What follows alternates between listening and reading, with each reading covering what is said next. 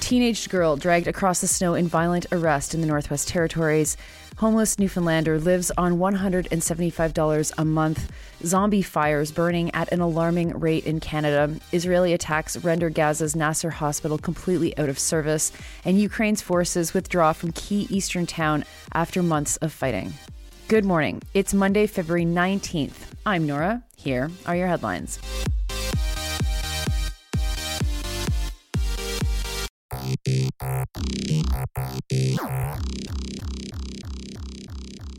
We start this morning in Bétiocan, Northwest Territories, where two RCMP officers are being questioned in how they treated a teenage girl while they arrested her on February 9th. The police dragged the 16-year-old across the snow, and it was caught on camera. She'd refused to come home with the officers, and they pulled her, first from a sitting position and then dragging her across the snow, such that she almost lost her shirt and pants. They then lifted her into a cop car. The CBC story from Luke Carroll reports that CBC decided to share the video of the arrest, but they are not revealing the identity of the girl due to her age. Here's what she said happened. She was intoxicated, and she was with an ex and his friend at their house. Police showed up while they were arguing, and they said that she was being beaten up by the boys. She denied that they were beating her up. The cops had been nearby and heard someone say that there was a fight, and that's how they ended up at the apartment. Then she said she tried to leave, and the boys and the police stopped her from leaving the apartment.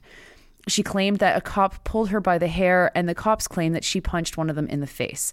None of this was caught on video, and the girl says that she can't really remember if she quote-unquote swung at an officer.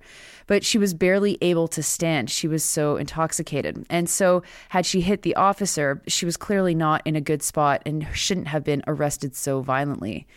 She was then held for 13 hours in a cell where they waited for her to sober up. Carol talks to one lawyer who points out that as a minor, she should have been taken home, not to a jail cell.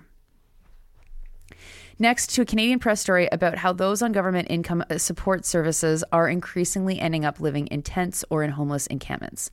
Reporter Sarah Smelly from the Canadian Press profiles a man named Colin Young who lives in an emergency shelter in St. John's. He receives $175 per month on top of meals through the province's income support program. According to the story, Young is grateful for the assistance. Previously, he was sleeping in tents and a downtown parking garage after being evicted from his last apartment in 2021. But $175 per month isn't enough to help him get a job and secure permanent housing. I mean, obviously.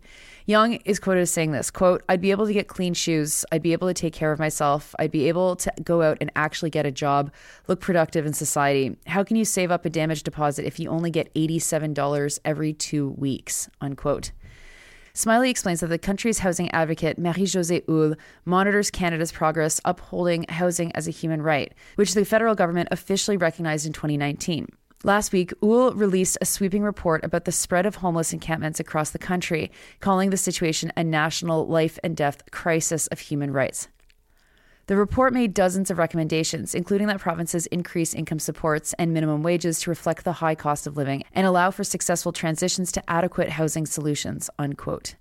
The story references Lucas Groltz, the coordinator of Downtown Halifax Navigator Outreach Program, who says that increasing income support would make a tangible difference for people living in tent encampments.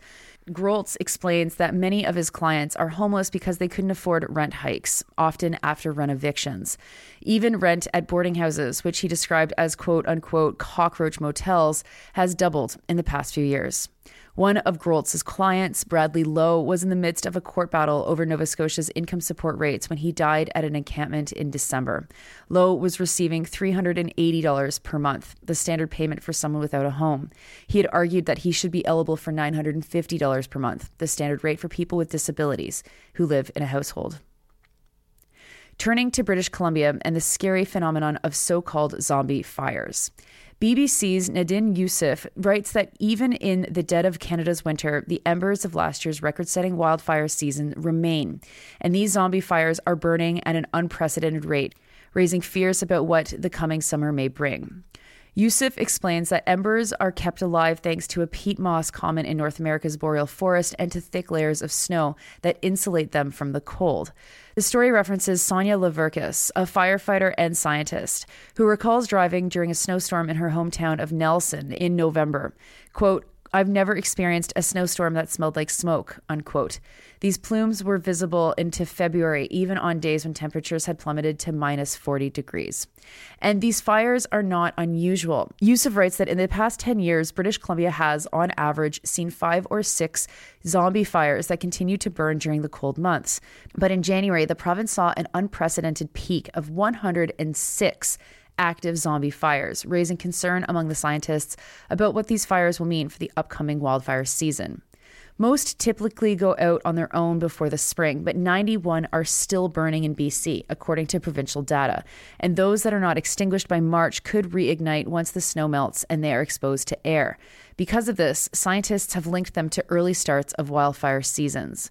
Yusuf reminds us that more than 18 million hectares of land were burned by wildfires in Canada in 2023, an area roughly the size of Cambodia. The season was among the most fatal in recent history. Next, while Liberals are still upset over a pro-Palestinian guy climbing on a hospital entrance while dressed like Spider-Man in Toronto, Israeli ground and air strikes have now rendered Gaza's second largest hospital non-operational. Al Jazeera explains that the besieged enclave's Ministry of Health and World Health Organization on Sunday said that the Nasser complex in Khan Yunis is no longer functioning after a weeks-long siege followed by deadly raids. There are only 4 medical staffers currently caring for patients there, according to a ministry spokesperson. On Twitter, WHO Chief Tedros Ghebreyesus said the organization's team had not been permitted by the Israeli military to enter the hospital since Friday to assess the condition of critical patients and medical needs, even though they reached the hospital along with partners to deliver fuel. Ghebreyesus says this, quote, "There are still about 200 patients at the hospital. At least 20 need to be urgently referred to other hospitals to receive health care. Medical referral is every patient's right. The cost of delays will be paid by the patient's lives," unquote. In the past few days, Israeli soldiers have raided the hospital where displaced Palestinians were also sheltering. The health ministry on Saturday said that Israeli forces, quote, "arrested a large number of the directors and staff," unquote, of the hospital while they tended to the wounded.